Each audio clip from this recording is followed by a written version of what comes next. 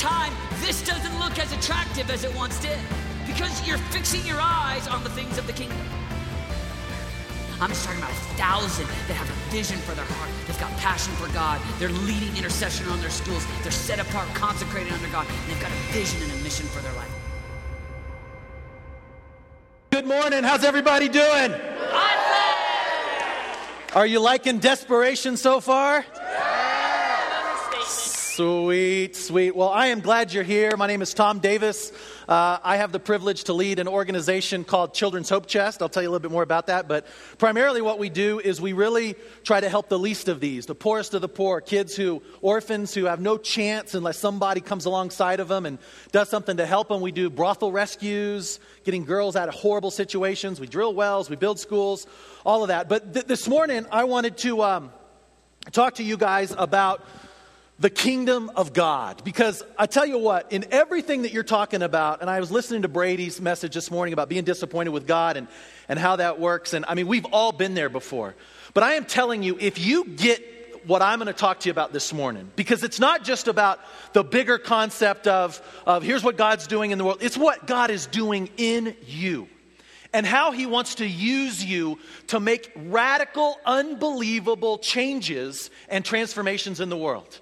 And I am a firm believer. I believe with everything within me that if you would get this and say, okay, God, that's great what you're doing, what Tom's doing, what Brady's doing, but I want to hear your voice for what you're doing for me. Right now, at this point in my life, it'll change everything. And then I'm going to show you a couple videos. One's going to freak you out a little bit. Is that okay?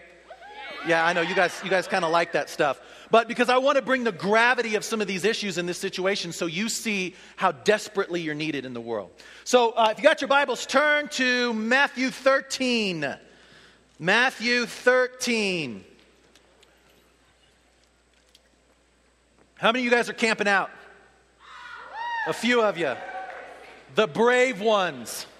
I camped out last Desperation with my two boys. We kind of cheated. We had a nice camper we borrowed from a friend. Anybody in tents? Like real tents? Yeah. That's roughing it. That's the way to do it. Yeah, we used to, I was a youth pastor in Texas. Anybody from Texas? See, Texas people are always real excited about their state. Very, very proud. Anybody from Oklahoma? Florida? Florida people too.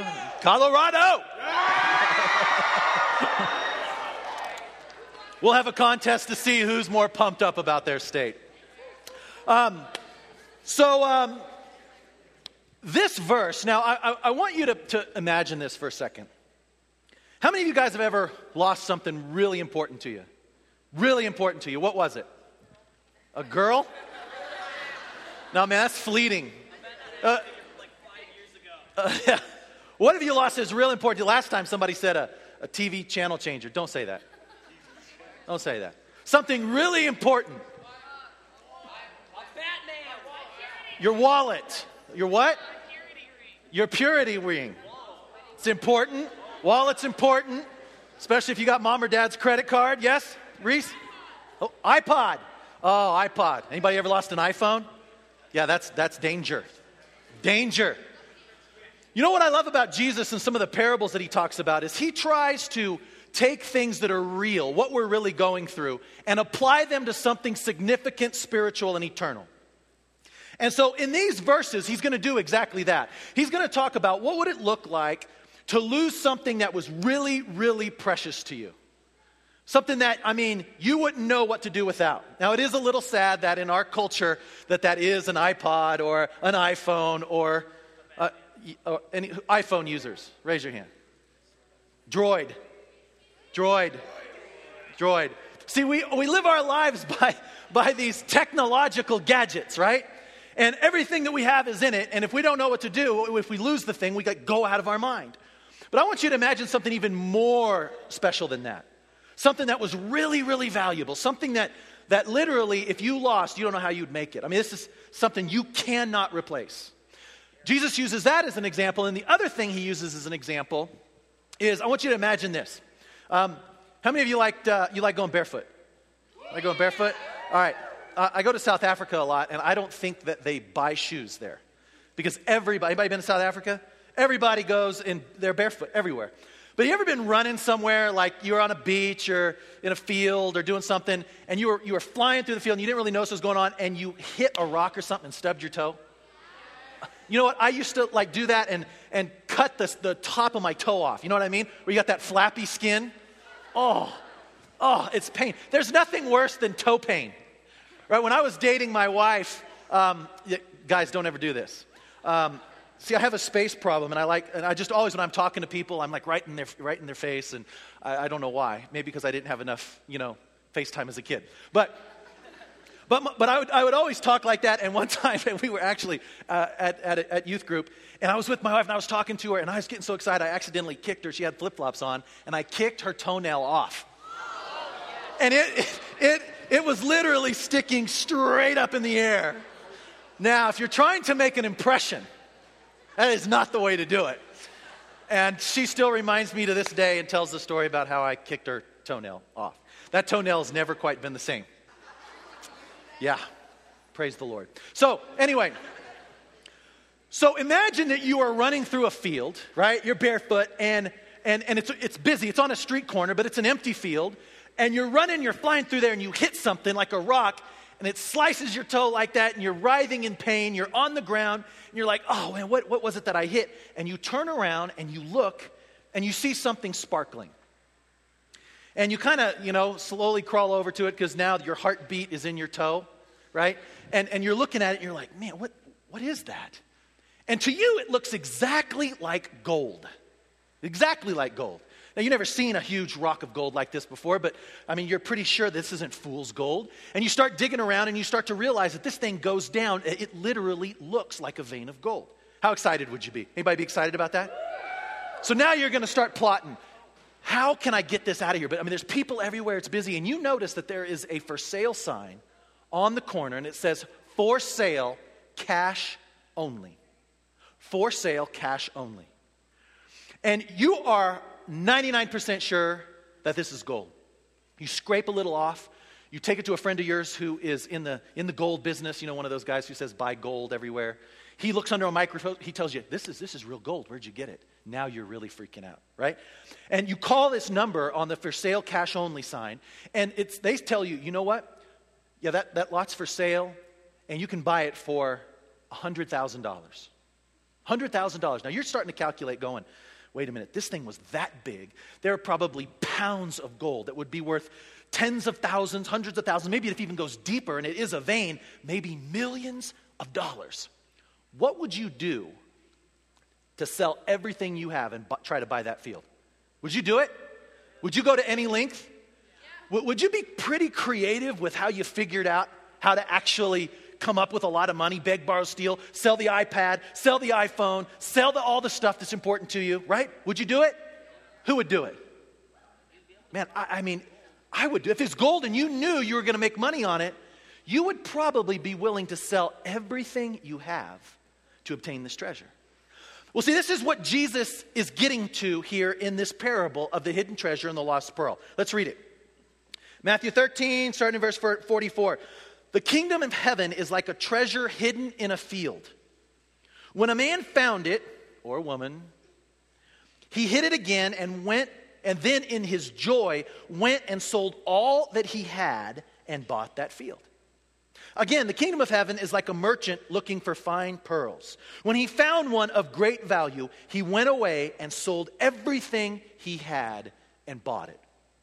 All right, Jesus now is going to make parallels to the kingdom of God and what its value is. Now, I want you to think about this for a second, because for many of us and in our culture, see, here, what are we told is valuable in our world? What are we told? What's of value? Image, pleasure. Your body, what? Power. Cars. iPods. Money. Right? All of these things that we are told are important. They're the most valuable things in our society. We live in what's called a consumeristic society. We are driven by consumerism. This is no secret. This is how advertising companies, this is how people who design clothing, who design iPods, your best friend Apple, are masters of this, right? As soon as you get the brand new thing that's out on the Apple product, what happens? Oh man, sorry you got the old model.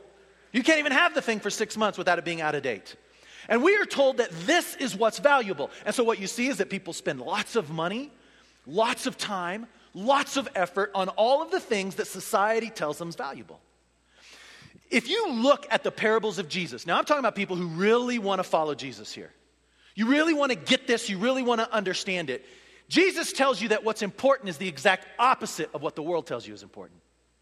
He is giving an idea of the kingdom of God. When you find the kingdom of God. Now this doesn't just mean that you find Jesus and you accept him into your life. That's great, we all need to do that, but that's not what he's talking about.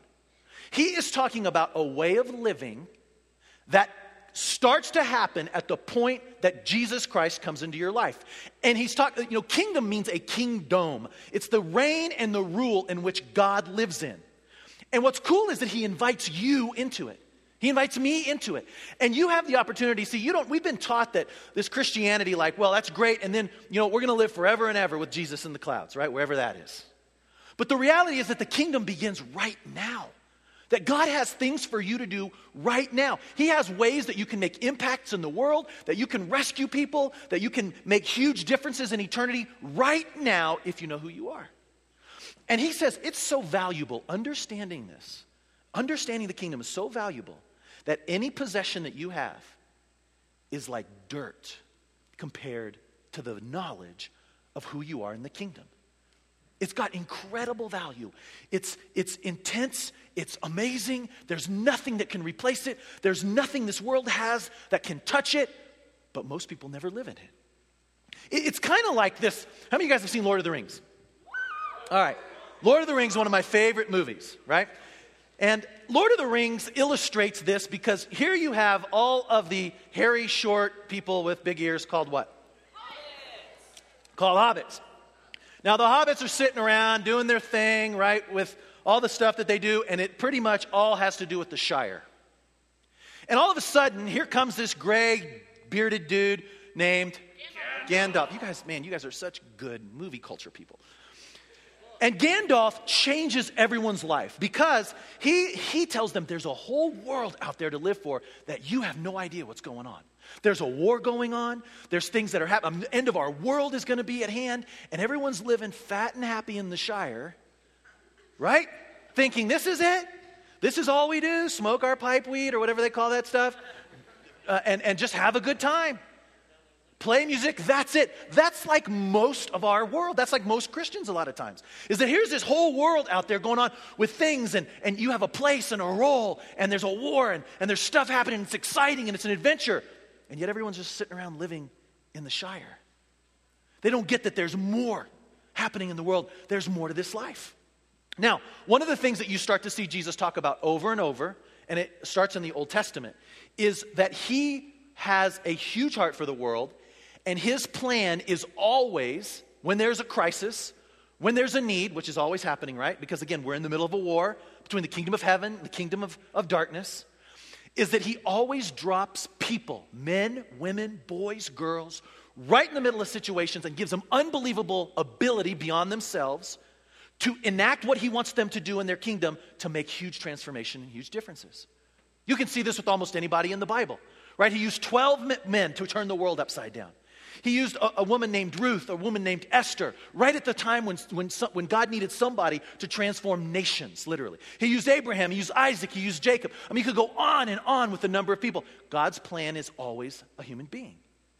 And so when you talk about all these issues in the world, and you see all these things that are happening, the solution to that is you and I. It's the dreams that God puts in our heart. Are you in touch with the dreams that God's put in your heart? Do you know who you are? Do you know what God wants you to do, how he wants you to live? When you start to look at the gospel with a new pair of eyes, right, you start to see things differently.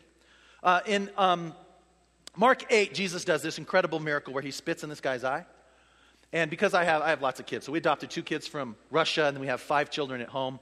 I've watched every movie known to man, like every kid's movie you can imagine. I used to go nuts because in my sleep I would hear VeggieTales song. I mean, Larry the Cucumber, the bald dude who sings Where's My Hairbrush? All the time I'm hearing this song. So we watch all these movies, and one of them we watched was the Spiderwick Chronicles. You ever seen that one? Spiderwick Chronicles. Okay, so there's this character, and basically the plot in the movie, I won't give it away, okay, no spoiler alerts, but there's this world that you can't see except through a seeing stone. So again, same concept, same principle, which I find amazing that here are all these secular movies always talking about that there's a world out there that we can't see with our eyes, right? Which is exactly what the Bible teaches. There's a whole world going on. There's stuff happening that most people are totally oblivious of, and that a few people really get it.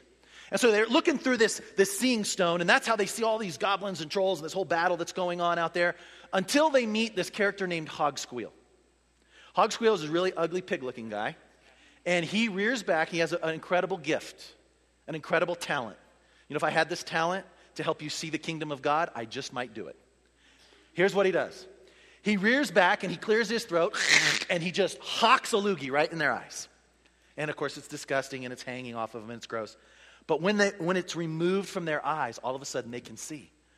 They don't need the seeing stone anymore. They can see the world like it really is. And that's what Jesus does with parables. Parables are open doors into the eternal. Open doors into the kingdom of God. You thought you were supposed to live like this, but I'm telling you, no, you live like this. You thought this was what the world was world about. But no, I'm going to give you prayer and power and the ability to transform things in my name that you had no idea. I'm going to give you all of my resources in heaven coming down into your life so you can be a world changer.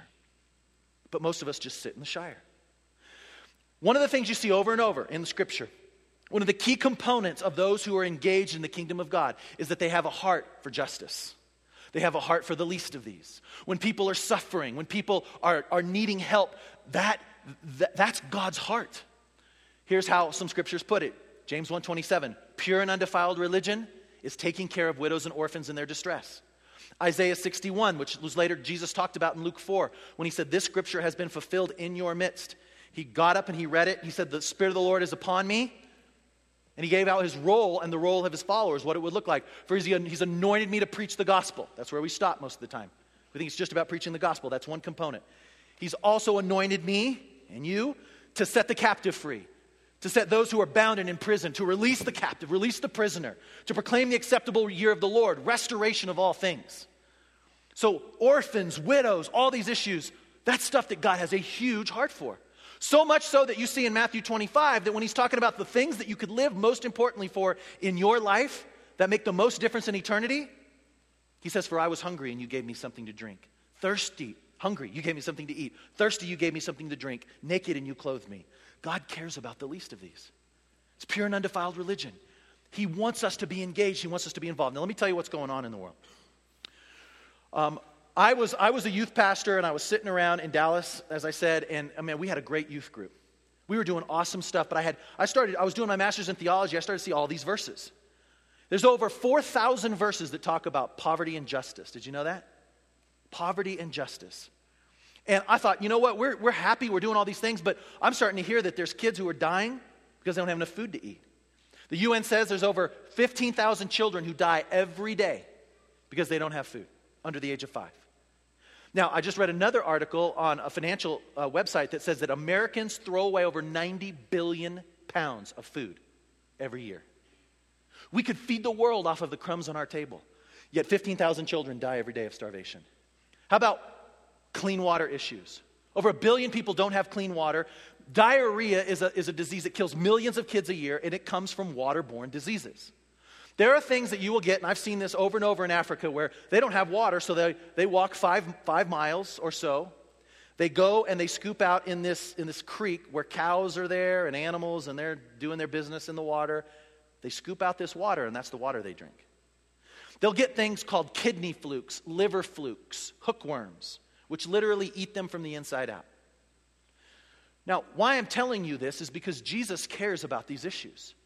Right? When the Bible says God loves the whole world, that means that he doesn't just love us, even though it's a very, closed context here in the United States, but there are people who are struggling, there are people in need, there are people who are suffering in poverty, and the only way that God's kingdom comes to them on earth is through you. It's through you getting it. It's through you going, God, how can you use me? What can you do to help me get engaged in these eternal issues so that I can realize there's a war going on out there and I can be a part of what you're doing? That the kingdom becomes so valuable to me that it's worth me selling everything and just following you. And it's not just in Africa, it's not just in Russia. You can do it right here. There's people who are struggling. There's people who are in need. There's people in your schools who are broken. And they just need somebody to come alongside and be with them and be a friend and encourage them. What about this? The UN says over 1.2 million children will be pulled into the sex trade every single year. Every single year. 300,000, by the way, on the streets of the United States of America. These are kids, and I'm going to show you this video because these girls, what you're going to see, what you're going to hear is in their own words, and it happened to them when they were your age. And here's what I want you to do as you're watching this, because these issues aren't just issues that are disconnected from us. They are issues that we can make a difference in. They're issues we can make a huge difference in. I want you to first of all, take off your normal glasses that you see the world through. And I want you to see the world through a different pair of lenses. I want you to see how Jesus sees little girls, little boys, other teenagers, other people in other places who are born in a different world with not as much opportunity as us. See, what we do is we get up, we get in the shower, we turn it on, it's clean, it's hot. We have no concept of the fact that somebody will drink a glass of dirty water and it'll kill them within 12 months. I mean, and the thing is that the hope of the world, that things that God calls us to, we are that hope to change and transform those situations. But this trafficking issue has been something that is incredibly on the hearts of other people. It's almost like you can see God moving and doing something to, say, hey, you know what? You can make a difference in this. And you're starting to see young people your age starting to start organizations, get involved with organizations to make massive movements. That's what Heart Work is about. You're going to hear more about that throughout Desperation. How you can get involved, how you can connect, because what we're doing here is not just talking about these issues. At the end, we're going to make it real easy so that you can actually do something significant. Rescue a girl out of a brothel. Provide an education so that your youth group can, your Sunday school can, so they don't ever have to get in those situations. But I want to show you this because this is real stories of 4 girls who, no fault of their own, ended up in a Russian orphanage. Their parents died, abandoned them, whatever the story was. They were kicked out at 15 to 16 because that's what happens to them. They had nowhere else to go. They had nowhere else. There was nobody to care for them, no one to warn them of the dangers that were out there. And this is their story about what their life was like and what they had to go through. Watch this with me.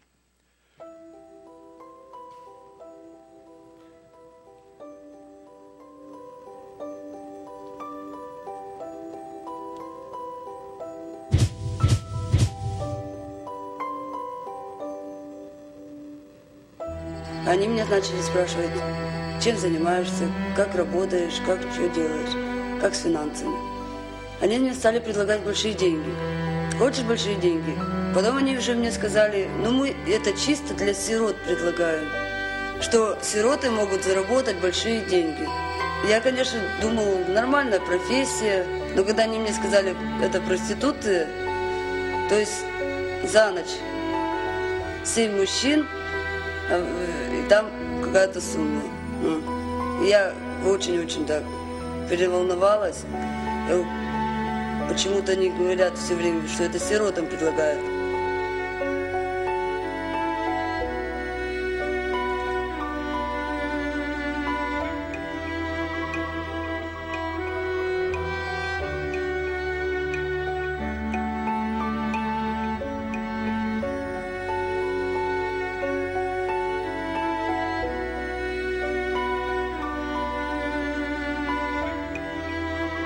Я пошла к нему денег просить. Я говорю, я отработаю, говорю, когда на работу встану, на завод или еще куда-нибудь, я тебя отработаю, я тебе их отдам. И он мне говорит, не надо, бери так, вот так вот. Ой. И тут на второй день, они меня опять приглашают в сауну, эти пацаны. И сказали мне, что ты тут просто так сидишь с нами? Иди работай с проституткой. Я говорю, да не, все нормально, говорю, это вроде сейчас на работу буду устанавливаться. И получается так, что они поняли по ходу дела, что я от них сваливаю, и они меня с 5 утра где-то до 11 били. Потом там на топор ложили, помню, на бревно.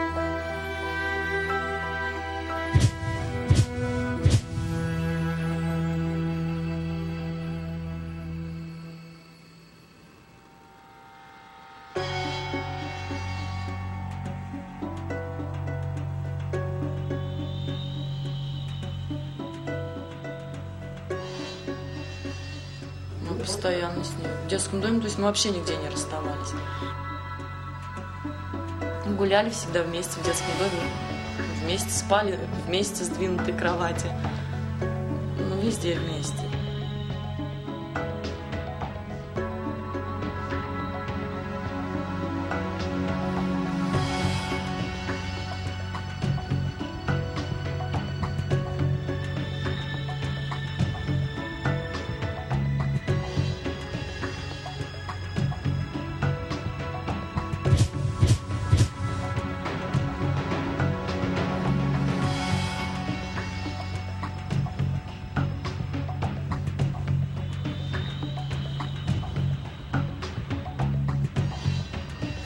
Потом она уехала, и все, как связь прервалась. Больше даже не виделись с ней.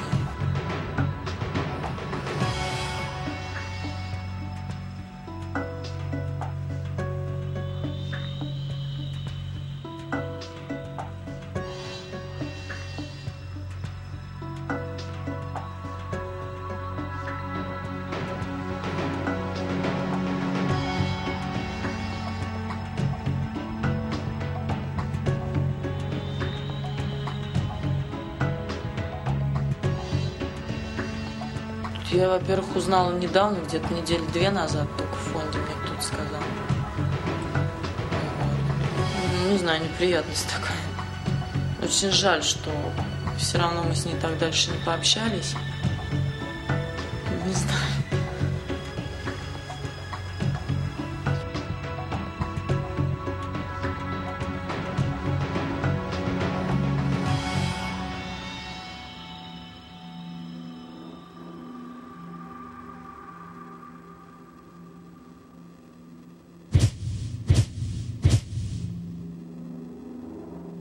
I met Lena in 2000. She was still back at the orphanage. She's from Fominki Orphanage. It's an orphanage for kids with special needs. She was a happy girl, but unfortunately she was texting different guys she didn't even know. And we were worried, and we tried to talk to her about it, that she shouldn't be doing it. She shouldn't get involved with people she didn't know. And then we found out that she even started dating some of them.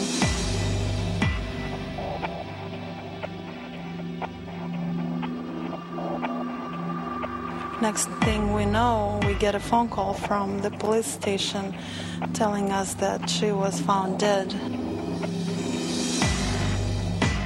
She was found in the wintertime and she was frozen. She was only 21-year-old.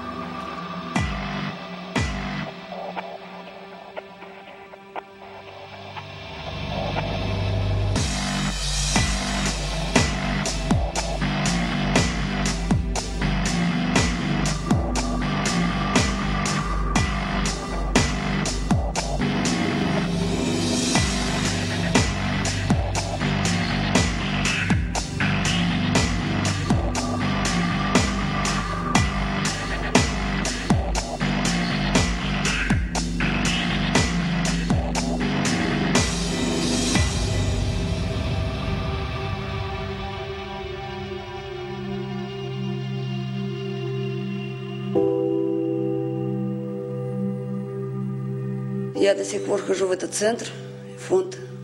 Мало ли, какие у меня ситуации, проблемы. Я обращаюсь только сюда. Спасибо, что он есть.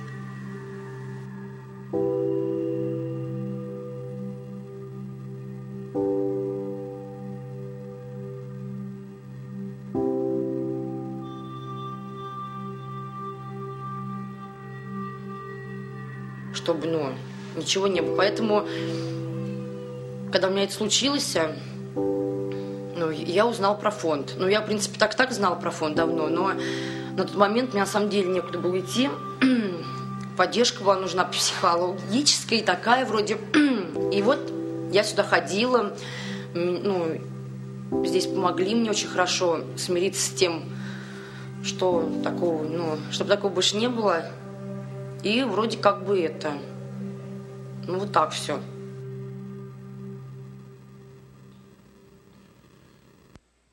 Just in case you think this is a few isolated events, a few isolated stories, It's actually the second biggest business in the world, this industry.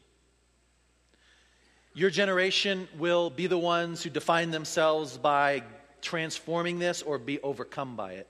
By 2011, the UN says this will be number one. Number one. Number one right now is drugs. We live in a world where the biggest businesses in the world are horrendous things like drugs and sex slaves. What does God think about that? What does God have to say about that? We're talking millions and millions of people in a society where literally in Russia, why I went to Russia the first time is because I found that over 60% of the girls who came out of these situations ended up having these same stories. And what happens is, I'll tell you, it's very slick. It's not like what you'd think. It's that they're these professional-looking people. They're dressed up. They have lots of money. Because, again, it's a huge business, multi-billions of dollars of business.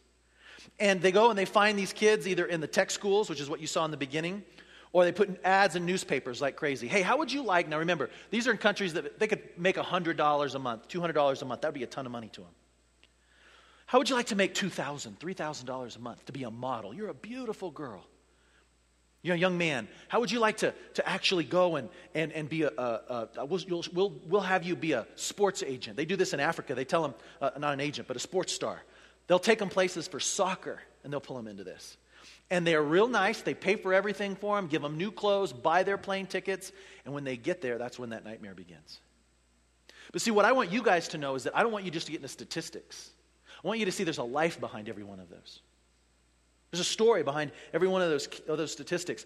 There's a life that God created, that He knows all the hairs on their head. He knows everything intimately about them. And the only difference between you and them is that you were born where you were and they were born where they were. And they had a horrible thing happen to them and they ended up in an orphanage. That's the only difference. Those are justice issues.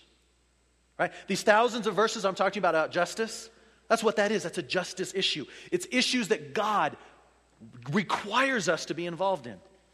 By the way, I was so moved by some of the stories. I wrote a couple books about this. These two are fiction. This one is Priceless. This one is Scared. This is about a girl who was trafficked.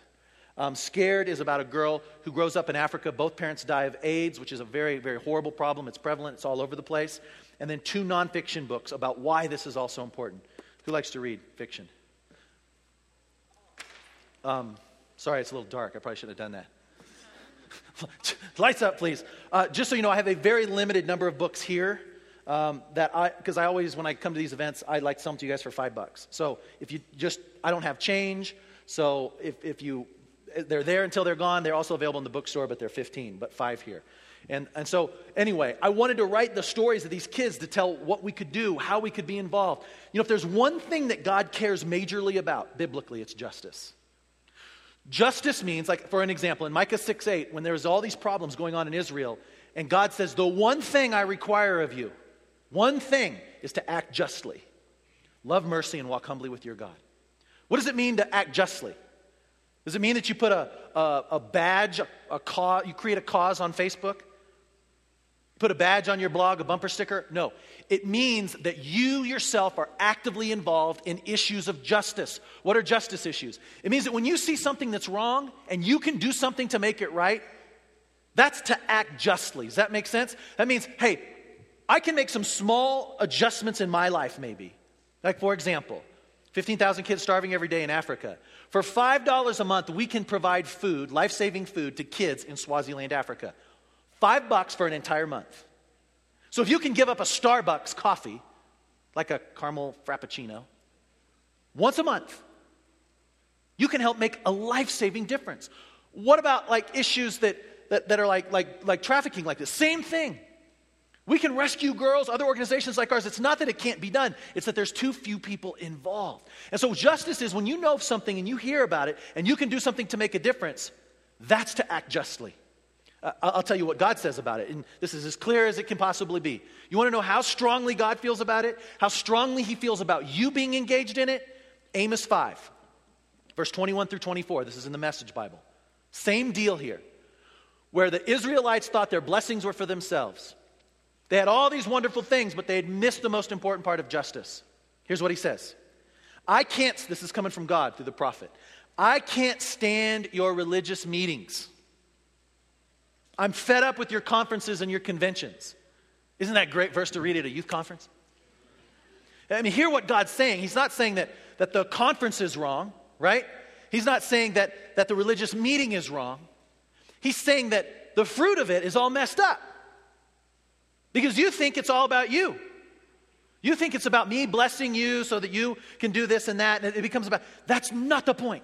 God does love us. He wants to do things with us. But he wants us engaged in his kingdom. Listen to how he keeps going.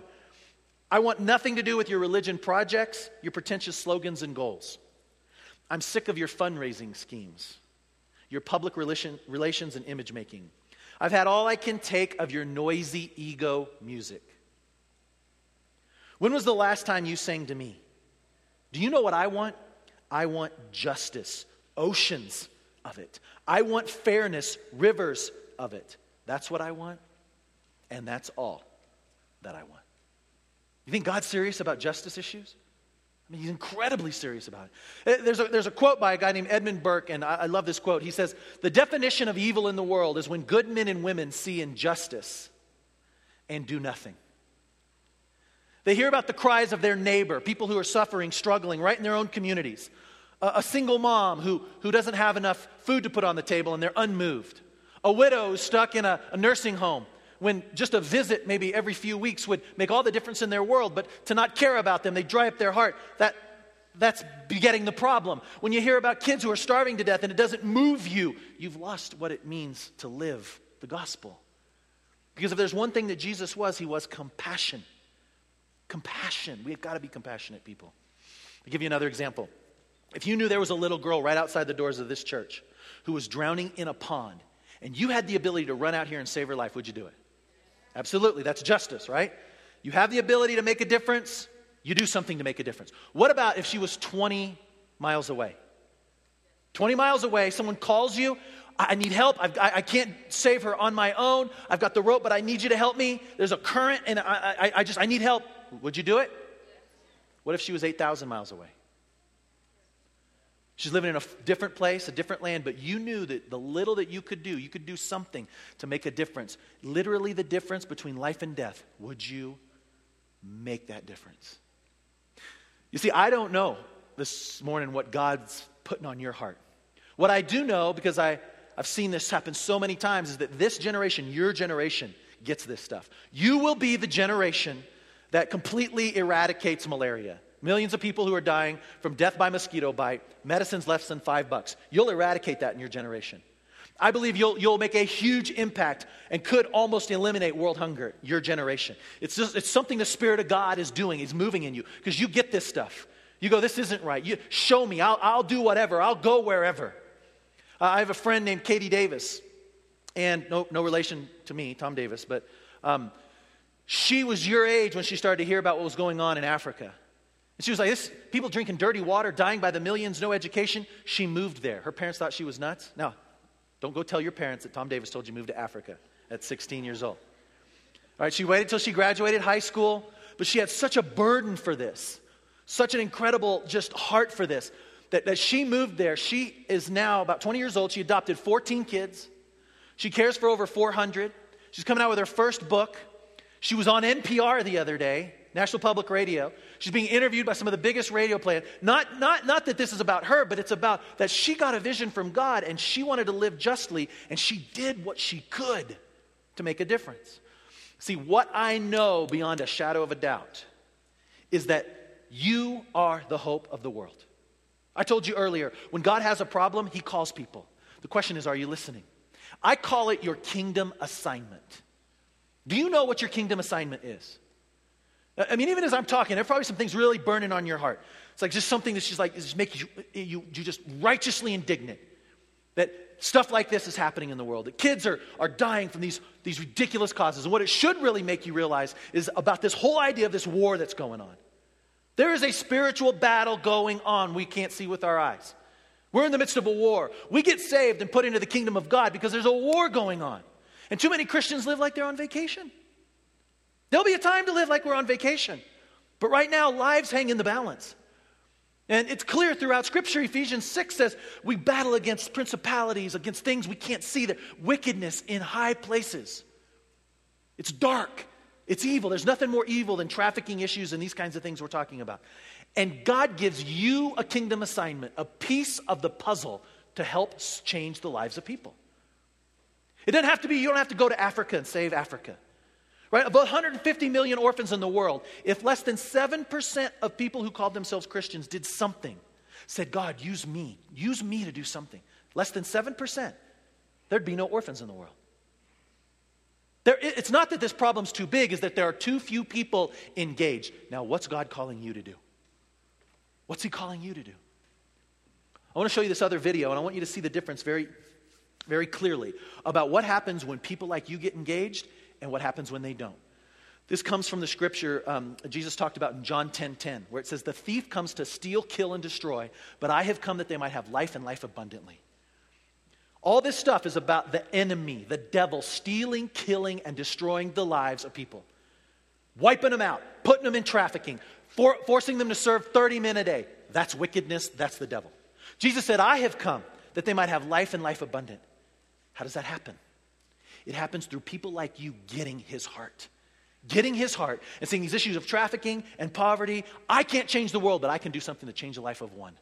God, give me your spirit. God, show me. God, reveal it to me. And wherever you call me, I'll go. Watch this.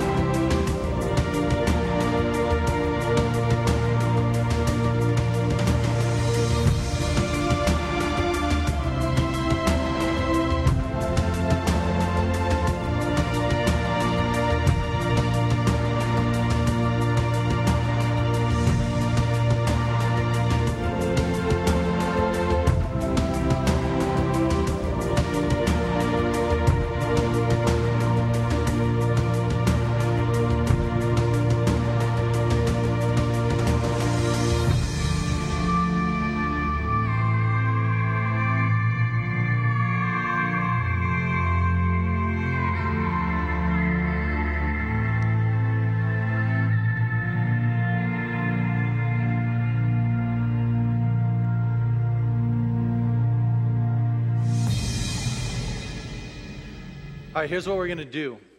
I want to pray because I believe in a God that is moving and here and available to you and desires to speak to you about your role in these kinds of issues, number one. Number two, we're going to make this easy on you because we want this to be personal.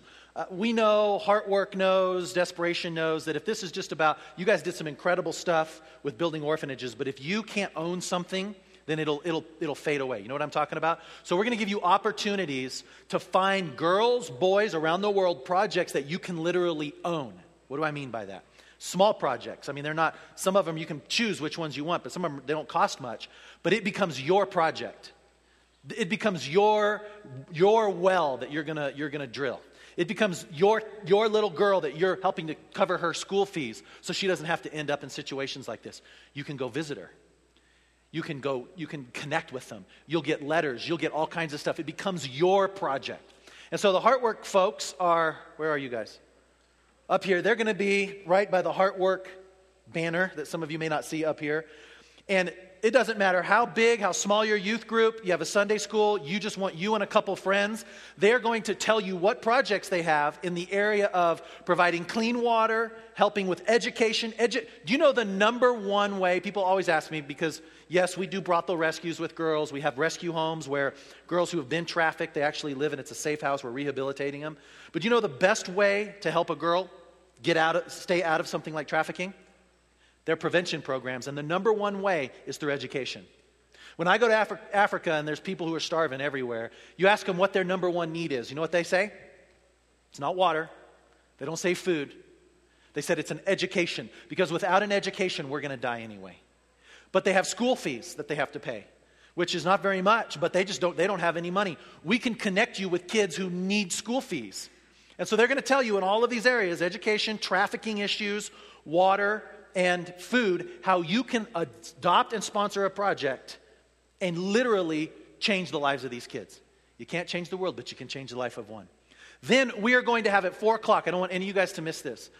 John Egan and I and David were talking about, what can we do? Because we see so much when we go around these kinds of places that nobody's praying for girls who are trafficked. Nobody's engaged. There's no intercession going on. And so all of 4 o'clock is going to be about that. It's going to be about intercession. It's going to be about beating back the kingdom of darkness. It's going to be about engaging the war and doing something because prayer matters. And we're going to pray that God, aligns our heart with the things that are on His heart, and so that we can make a huge difference. So I want you to see the Heartwork, people. If you don't have $5, you only have $2, $3, or $4, I don't care. I want you to get the books more than anything, but that's all we've got, and then they're available at the bookstore.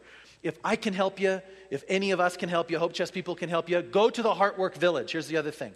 The Heartwork Village, if you look at the auditorium, it's all the way around to the left. You can go through and experience what other kids are experiencing. You can see the impact of education. Go to the Heartwork Village if you don't have time to do it right now. But otherwise, come and find a project. So that's what we're going to do. We're going to pray just for a few minutes. We've still got 5 minutes.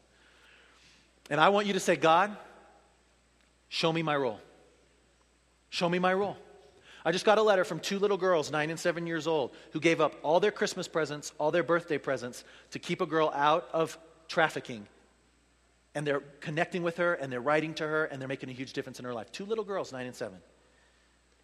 If we had people who got that kind of heart, there'd be no trafficking issues. It's not too big for God. God just wants you. He wants your heart, first of all, and He wants to guide you and lead you to where He can help you. Austin Gutwein, another great story I love, was a kid your age. He was unathletic. He didn't know what to do, but heard about this and started an organization shooting basketballs and had people pledge to go to African wells. He's raised millions of dollars. The name of his organization is called Hoops for Hope. He started it when he was in 9th grade. You can do it. What's God saying to you? Hear His voice. And say, God, you know what? I'm going to make a real dangerous prayer. Whatever you speak to me, either right now or throughout this conference, I'll do it. Who would say that? You know what, God, you speak to me about what I can do. I'll do it. Raise your hand. Raise your hand as just a sign saying, God, see me. In 2 Chronicles, it says, the eyes of the Lord run to and fro throughout the earth, seeking whose heart is completely His, that He might show Himself strong on their behalf. So let's pray. Father, this morning, see our hearts. See the hearts of people here at Desperation who love You, who are committed. God, we will do what You ask us to do. And Lord, we might not fully know what that means, but what we do know is that You are a God who moves in might and in power. You are a God who speaks to us through the power of Your Holy Spirit. You fill us with Your Holy Spirit. And You give us the ability to do things that are way beyond our own ability to do. And it's not about what we can do, it's about what You can do.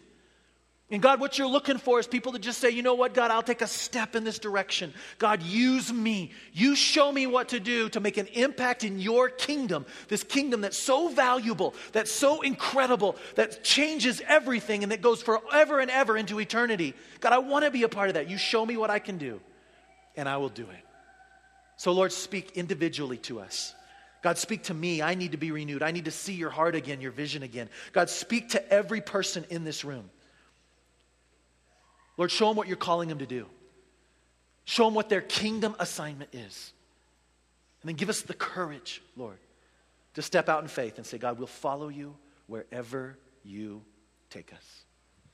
We ask this all in Jesus' name we pray. Everybody said?